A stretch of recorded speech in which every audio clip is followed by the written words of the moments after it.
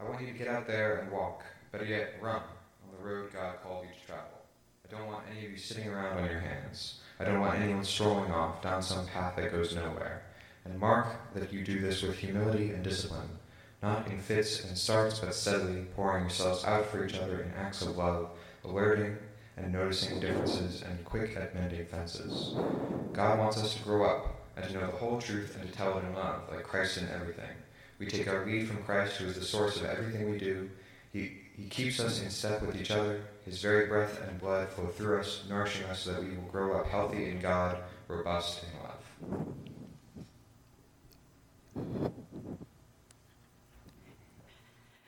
Good morning.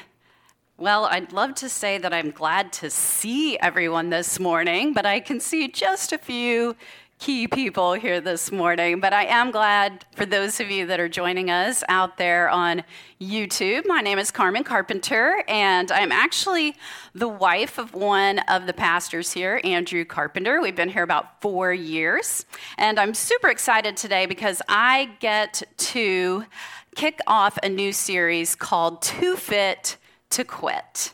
And it's just about what a healthy church, what a healthy body of Christ looks like.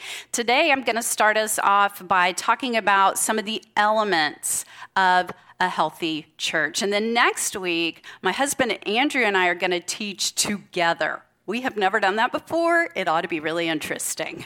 So you don't want to miss that one. And then the week after that, our pastor Tim will be talking more about gifts. So I forgot to say that Andrew and I will be talking about some of the base gifts that God gives us to grow and develop to help us make that healthy church. And then Pastor Tim will continue that series and talking about more of those gifts and how they all work together. And then last of all, Tim and Andrew will come together to help us dream a little bit, to help us think about and imagine what our church could look like if all of these different parts are growing and flourishing in our midst. So I hope that you will join us for all 4 weeks of the series. Now, as I was preparing for this, I went to Pinterest for some inspiration. I mean, isn't that what you do when you're looking for inspiration for things?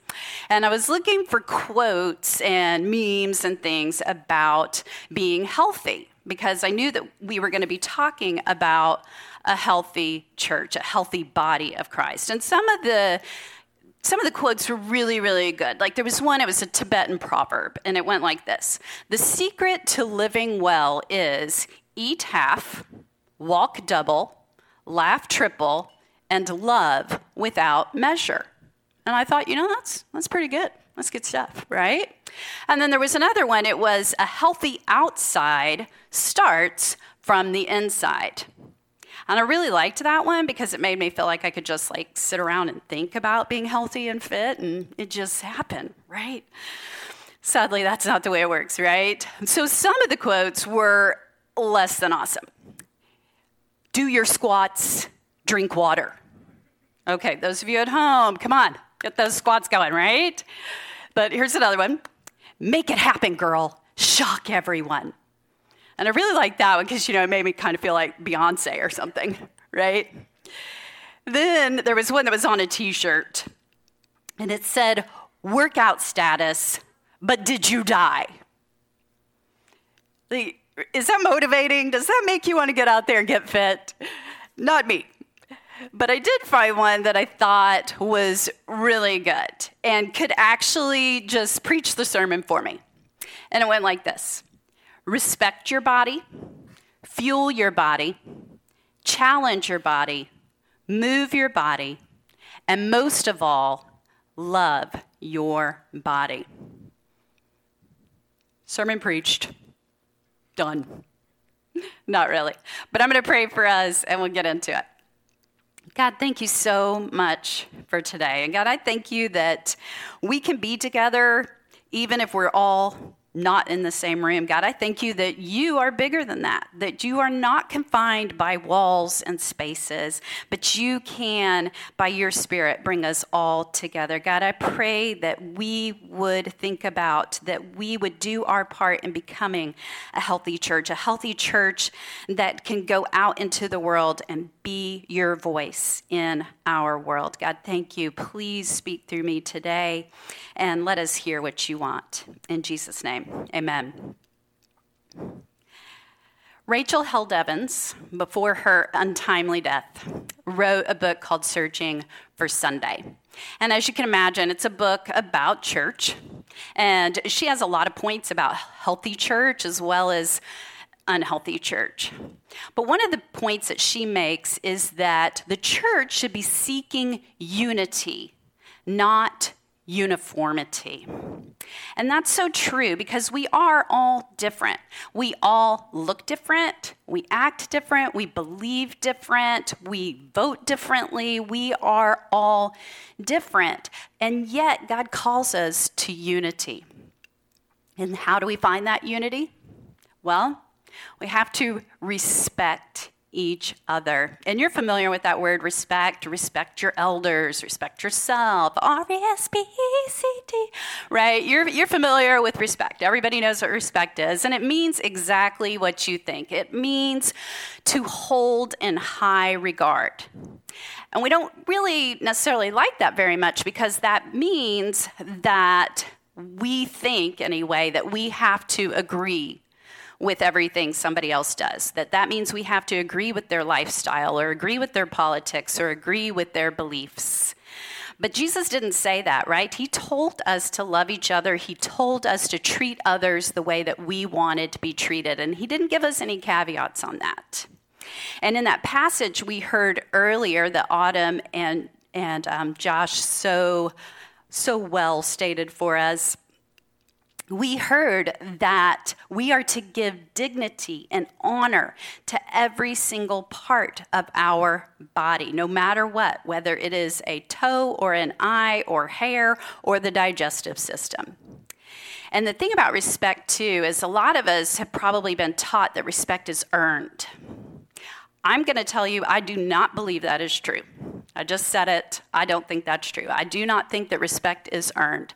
I think it is deserved. I think it's deserved because God created each and every human being with his image. He imprinted each and every one of us with himself, with his image. Therefore, we give each other that respect. We hold each other in high regard with dignity and honor. And when we do that, that's how we become a unified body.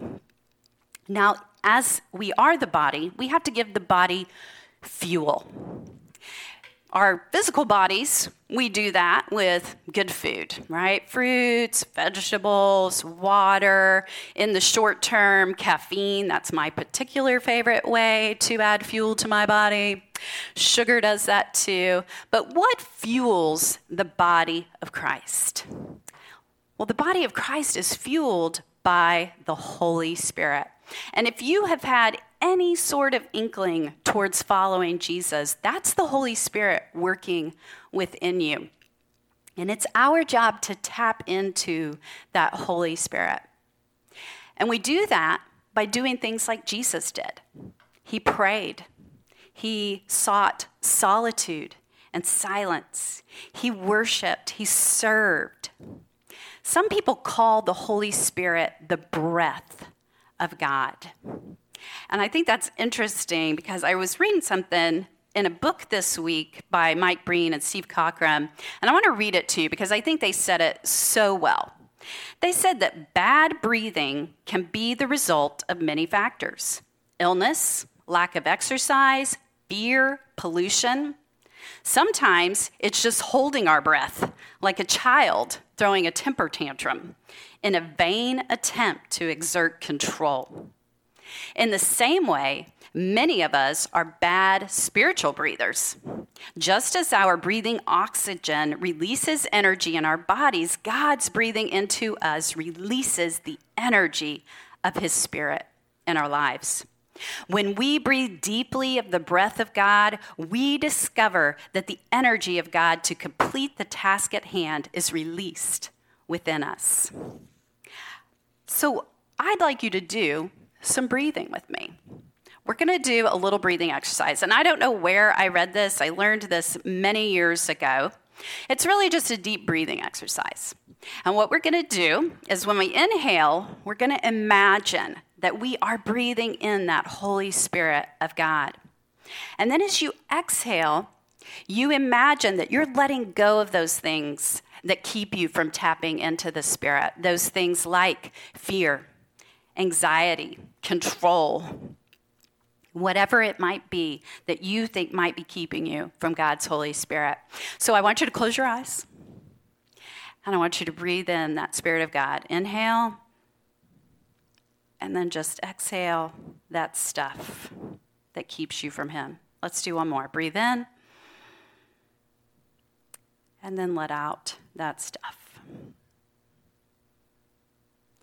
So as we fuel ourselves with the Holy Spirit, you can open your eyes, by the way.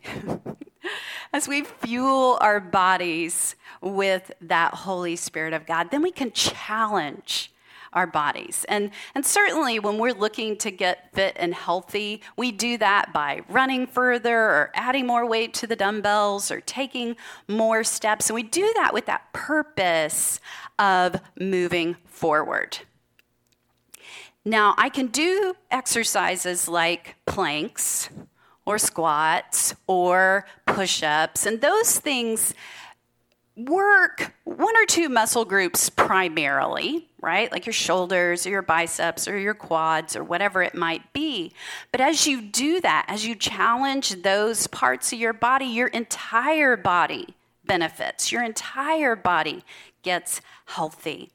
And that's the way we as the body of Christ are too. As each of us as individual parts of the body challenge ourselves, we do that to benefit the entire body. Whether that's challenging ourselves to, yes, find out what our gifts are and grow and develop those. Whether that's reading more, learning more, engaging more. That's the way that we challenge ourselves and help the body to grow and help the body to move forward.